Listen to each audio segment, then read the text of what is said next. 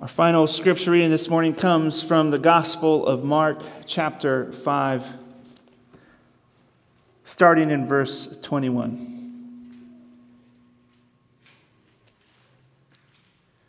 And when Jesus had crossed again in the boat to the other side, a great crowd gathered about him, and he was beside the sea. Then came one of the rulers of the synagogue, Jairus by name, and seeing him, he fell at his feet and implored him earnestly, saying, "My little daughter is at the point of death. Come and lay your hands on her so that she may be made well and live." And he went with him.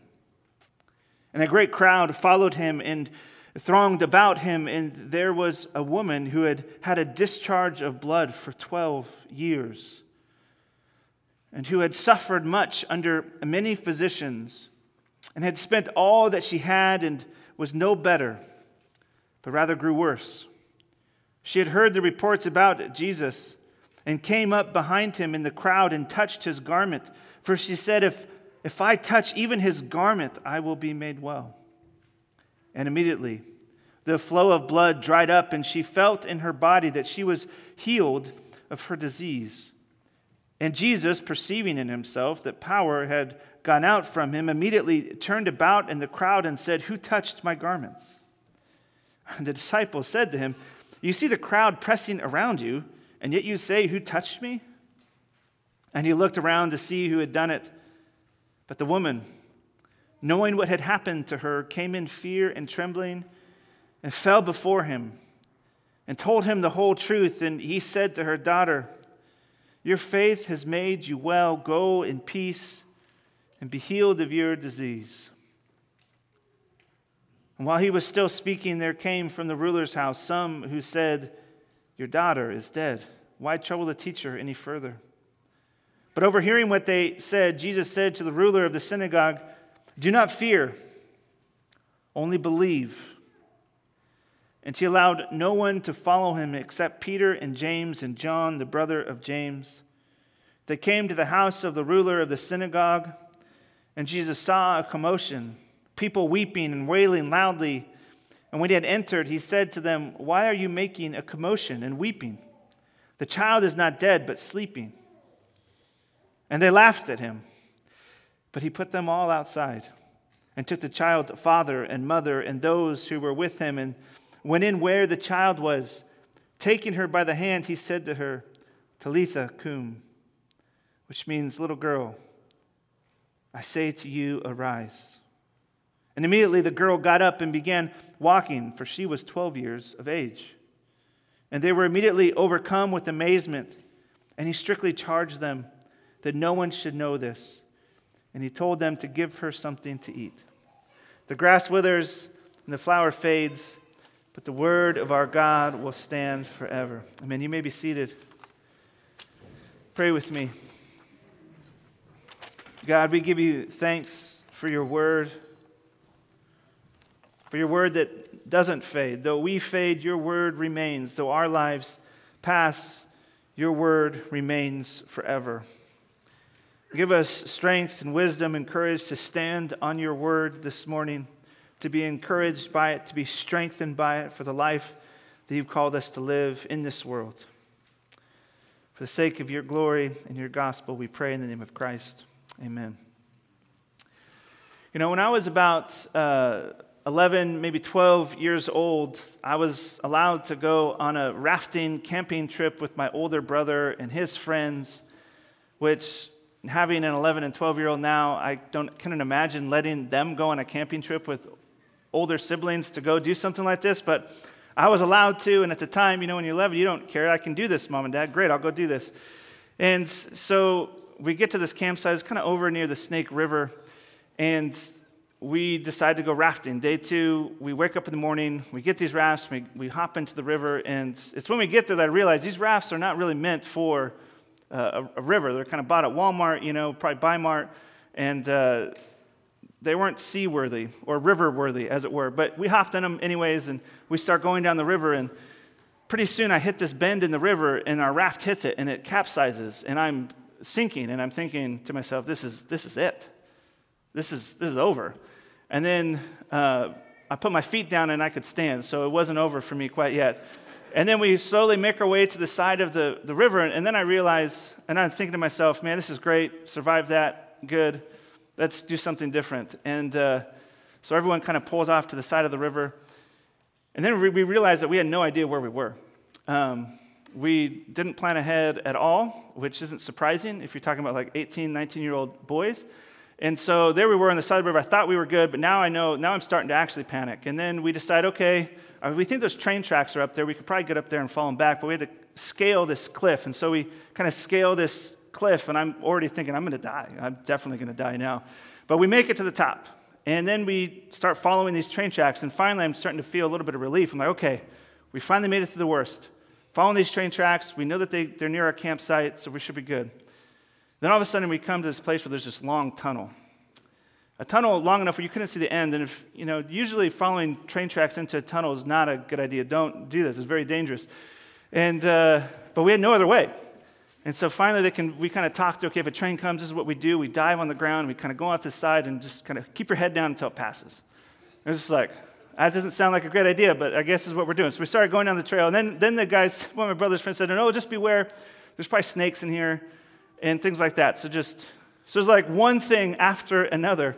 And finally, I just was discovering the limits of my desperation, of my hope. I had no hope that we were going to make it through and live. I did live, but and all my brother's friends, we all made it out alive. But at this moment, I began to find the limits of my hope. My desperation, like one bad thing happening after another, was taking me to the limits of myself.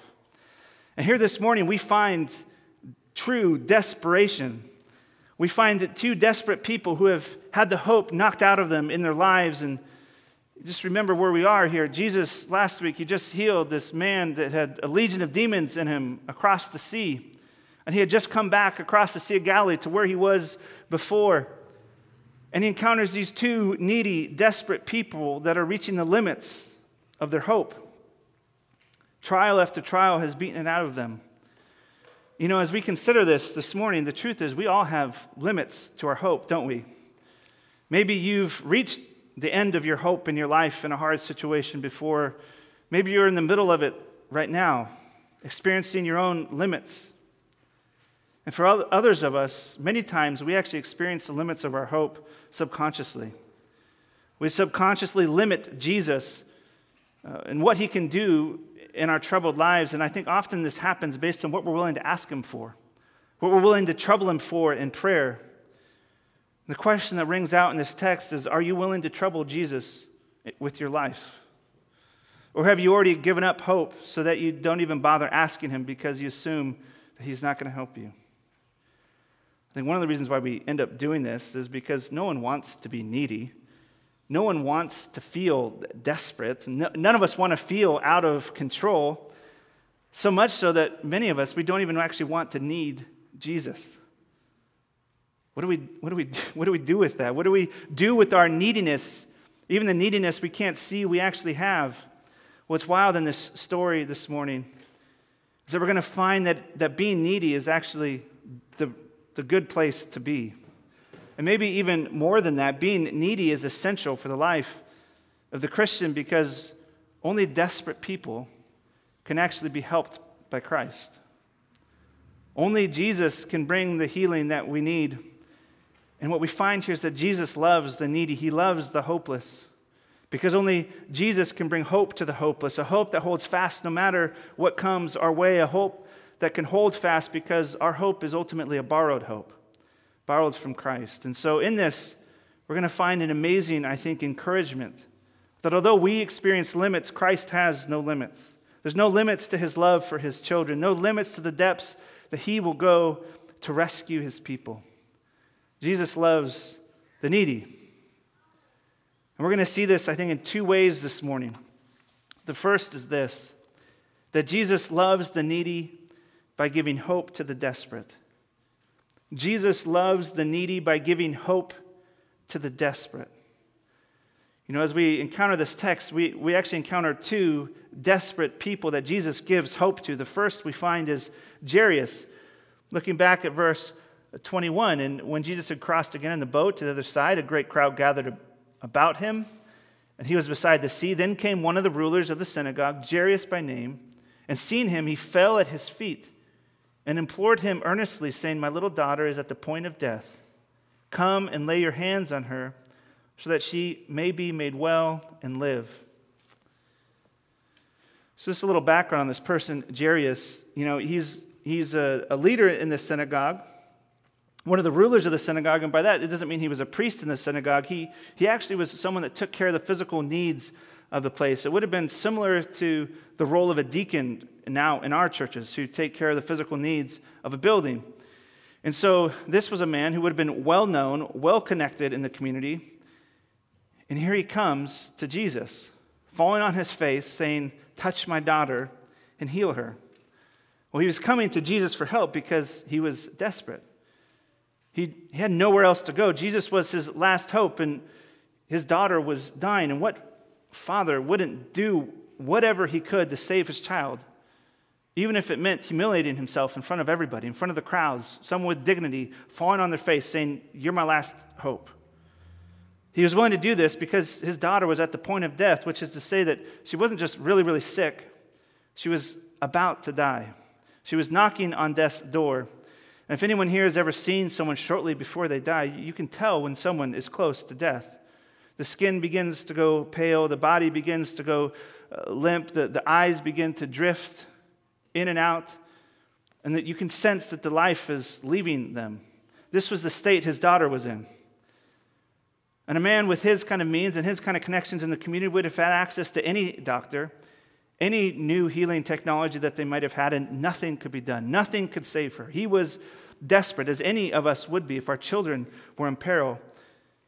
And he'd heard about Jesus. He'd heard that he has power to heal, and so he says, this is my last chance to maybe find someone that can do something. And if Jesus didn't come, there was nothing else for him to do, no other hope for him to turn to. His only hope was a man named Jesus who seemed to have power over these kinds of things. And it says here in verse 24 that Jesus responded by simply, and he went with him. Jesus doesn't appear to ask any questions. He knows the matter's urgent, and he simply goes with him. Jesus loves the needy by giving hope to the desperate. And we find even his presence with the man brings him hope. And even the Lord's presence in our own lives brings us hope. That God's present with us always, even in the valleys and even on the mountaintops. And then as Jesus begins to go with Jairus to meet his need, our story is interrupted in an interesting way. All right, on his way to Jairus' house, he is stopped by a second person. We see this in verse 24 through 28. And a great crowd followed him and thronged about him, and there was a woman who had a discharge of blood for 12 years and who had suffered much under many physicians and had spent all that she had and was no better, but rather grew worse. She had heard the reports about Jesus and came up behind him in the crowd and touched his garments. For she said, "If I touch even his garments, I will be made well." This is wild. This is a woman who had been bleeding for 12 years straight. She was desperate. She had gone to every doctor. She had spent all her money to be made well, and yet she only got worse. She was desperate for healing. She had no other options. Once I had plantar fasciitis plague my left foot for 2 years. If you don't know what that is, it's just a giant pain in your left foot or right foot. It's not just for the left feet. But mine was in my left foot. And it's one of those things where, especially when I woke up in the morning, I couldn't even walk. And it plagued me for 2 years. And I thought that was really bad. But 12 years dealing with bleeding? That is long.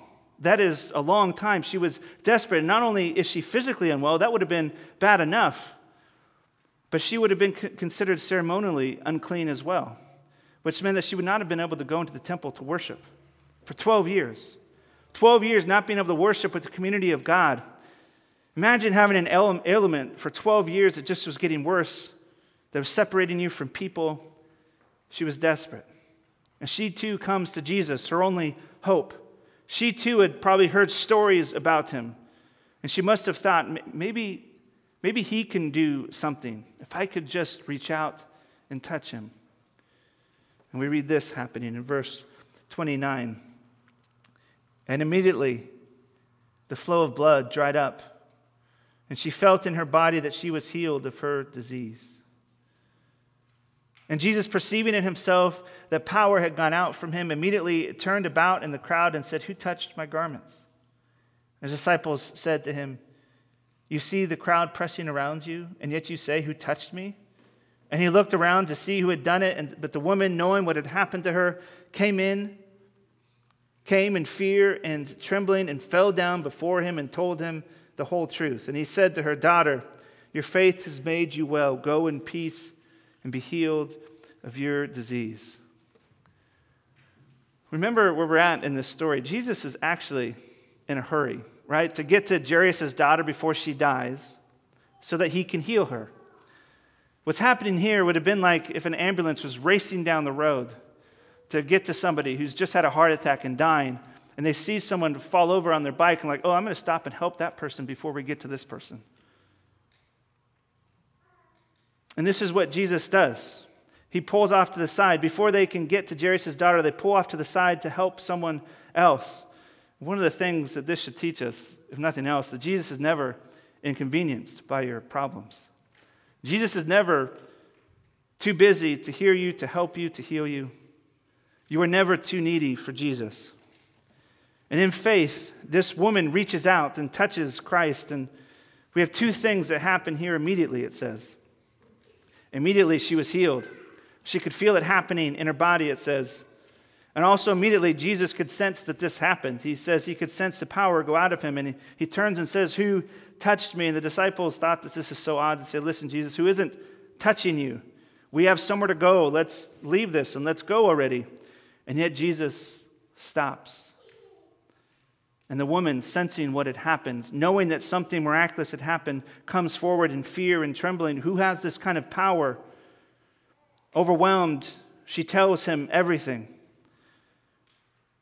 "I've been bleeding for 12 years. I've spent all I've had. I've tried everything. I'm desperate. When I heard about you, about the miracles that you've done, I had to come. I had to touch you. I had to see if what I heard was true." She said, I knew if I touched you, you would heal me. She was desperate. She was desperate enough to have faith in Christ. I mean, how amazing is it that this woman had any hope left in her at all? It's almost as if she's spending the last ounce of hope she had in this moment, spending all that she had to touch Jesus. And Jesus answers in verse 34, "Go in peace," right? Be healed. Granting her physical healing, peace, inner healing. His touch heals the broken world, bringing restoration. Jesus already making all things new. Jesus gives hope to desperate people by healing them, by being with them. The question for us with these stories is, are you desperate enough to have this kind of hope yet? Or do you try to keep yourself from being needy? Attempting to cover all your weaknesses yourself? Are you desperate enough to have faith in Christ? Because it was these two people's desperation that actually led them to Christ. Their neediness was their best asset, was their only asset that they brought. And what's wild about this story is that right as this is happening, right as we're seeing this miracle, this 12-year bleeding person healed, Jairus must have had a mix of emotions, right? On one hand, he must have thought to himself, "Wow, I've clearly come to the right person. You just healed this person who had been struggling for 12 years. No doctor could heal him. You healed him in an instant. I've clearly come to the right person." And also, he must have been thinking, but let's hurry up. My daughter is needy. Come quickly. And right at this moment, we get interrupted with verse 35, the most haunting words, I think, of this text. "And while he was still speaking, there came from the ruler's house some who said, 'Your daughter is dead. Why trouble the teacher any further?'" His daughter has died. You can only imagine what's going on in Jairus' mind. Jesus, if only you had not delayed. Jesus, if only you had come sooner. Jesus, why did you get so distracted? Couldn't you have tended to this woman after you came and healed my daughter? Maybe you've asked similar questions, waiting to be healed, struggling with physical conditions, struggling with your own lifelong sickness, lifelong mental struggles, depression, anxiety, struggling with besetting sin, struggling in marriage and other relationships, and you say, come quickly, Jesus. And yet he comes slow. What do we do when this happens? I think we're tempted, like these people are, to say, don't bother the teacher anymore. It's too late. He has the power over the sick, sure, but no one has the power over the dead. Dead people don't come back to life. It's too late. And sooner or later, we can give up just like they do. We stop praying. We stop asking. We give in to our hopelessness. Our desperation actually turns to hopelessness. You know, when you're desperate for something, it still assumes that you're desperate for something to happen. But hopelessness means that you've resigned yourself to give up. That there's nothing left to even be desperate for. I think for us, this can be magnified in our own lives when we see other people's prayers being answered. We see other people being healed. And we think, what about us? Have you forgotten us, Jesus? I think in this moment, I don't think it surprises us that Jesus helps people that are desperate for him, but what about us who have given up hope? What about those who can't even muster desperation? And Jesus enters into this tension to show us one more amazing thing about his love for the needy. That he doesn't just love you and seek you out when you're desperate for him, when you're aware of your neediness, but also even when your hope has faded. He seeks you out because of his love for the hopeless.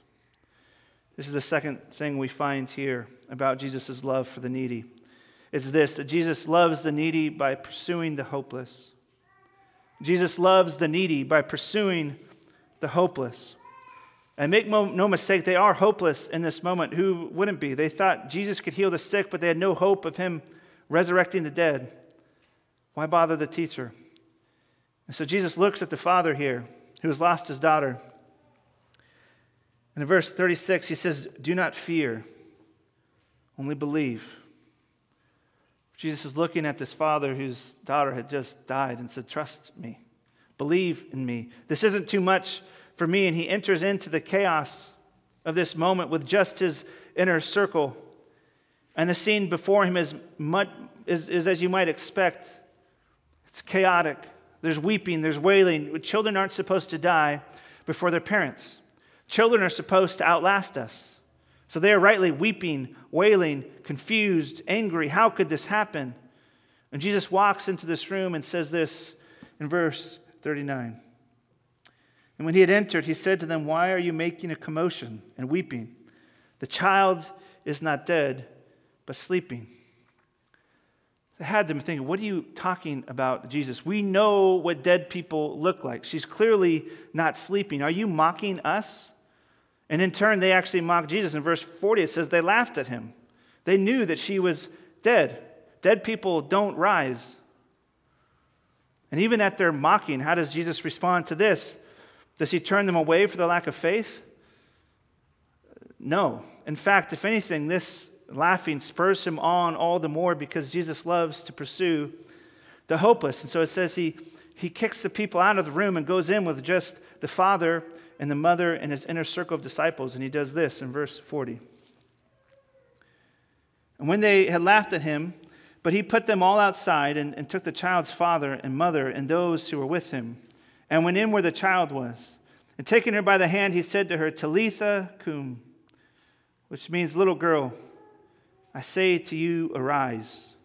And immediately the girl got up and began walking. And they were immediately overcome with amazement. Jesus comes close to this little girl and he touches her. And he says, Talitha cum, which is equivalent of saying, wake up. Right? It's like you go into your child to wake them up from a nap, gently touching them, saying, wake up. The touch of Jesus is gentle, it's caring. He's pursuing this little girl even to the place of death. And again, we have this pairing of two immediate things happening. First, the immediacy of her healing. Right? Not just brought back to life, but she is healed. She's in full health. Touching Jesus brings healing, immediate healing. And this healing is followed by another immediate thing: amazement, joy, wonder, hope. Jesus restores hope to the hopeless. Jesus pursued them to the depths of despair to heal them, to restore their hope and their joy. And this is what the gospel of Christ does for us as well. I think one of the more powerful things about this story is that Jesus, especially someone in his rank, would know that touching the dead would make him actually unclean. Touching the sick, a bleeding woman, would have made Jesus unclean and unable to go into the temple. But this doesn't slow Jesus down at all. It doesn't bother him. It doesn't trouble him, because he takes the uncleanness of the woman and this girl on himself and gives them his purified standing. He takes our troubles on himself to give us hope. He takes our afflictions upon himself to give us peace, to restore our hope. Right? He is taking on the defilement of the 12-year-old bleeding woman and the 12-year-old child. This is also symbolic of him taking on the defilement of the 12 tribes of Israel on himself. He has come to take the sins of his people on himself, to defile himself on their behalf, that we might have life in him, that his people would be restored. Jesus loves the needy by giving hope to the hopeless. Even for those of you in this room who are in the thick of it right now, I can't promise you physical healing in this moment or even in your lifetime. But I can promise you that Christ has taken your unclean nature, your unpurifiedness on himself. That he was burdened, he was troubled on your account, so that you might have peace with him, so that you might have hope in something more lasting than any temporary healing can bring, but an eternal life with him in a world that's undefiled, in a world that only knows clean, because there will be no death, no disease to defile it, in a world truly at peace. And he offers us his peace now. His hope to you now is actually the immediate thing. This is what gives us hope, though, isn't it? Our hope is a future one, but it's also a present one, because Christ doesn't just forgive our sins in the future. He doesn't just promise to cleanse us in the future, but actually right now, at this moment, if you have faith in him, you are at peace with God. Even if you don't feel like it, this is true of you. Even though you will sin again in this life, you are a saint, a beloved son and daughter of the living God, and there's no length that he won't endure to rescue you. Because like any good father, he will sacrifice whatever is necessary to heal you, to save you, even if that means his own life being laid down. So if you have faith in him, there is no mountain that can stand between you and him. There is no valley so deep that he is not with you. There is no doubt so strong to keep you from him. His love has no limits for his children. Not even death can keep us from him. And so the call for us is to let ourselves to be needy. Let yourself be desperate. Bother Jesus with your burdens. And also, we're called to bother each other with them. Often we think we are a bother by our neediness. But actually, this is what makes us able to be loved and served in community. We are all in this room needy. We should never stop being needy, never stop troubling each other, and never stop troubling God with our problems. We're actually called to share them with each other and with God, that we might experience healing, that we might experience the touch of Christ in his community with each other, in the church, loving each other, serving each other well. And even if you've lost hope, Jesus will pursue you. And the church is called to pursue each other in our community who have lost hope. Right? And in this, we find that our salvation doesn't depend on us, on our hope, but on him and his. He's called the rock of our salvation for a reason, because he is strong. May we be a church that has a faith to trust in him, to turn to him. May we have the faith to ask for impossible things. May we be a church that's full of needy people, desperate and hopeless people who have faith in Christ, our rock and our Redeemer. Amen. Pray with me. Merciful and gracious Father, We give you thanks that we don't have to be strong to come to you. But in fact, true strength is weakness. Help us to learn to be a humble people, to lay down our lives for our neighbors, to be a people who are desperate for your help in our lives. God, we pray that you would apply these words by the power of your Spirit working in us. In the name of Christ we pray. Amen.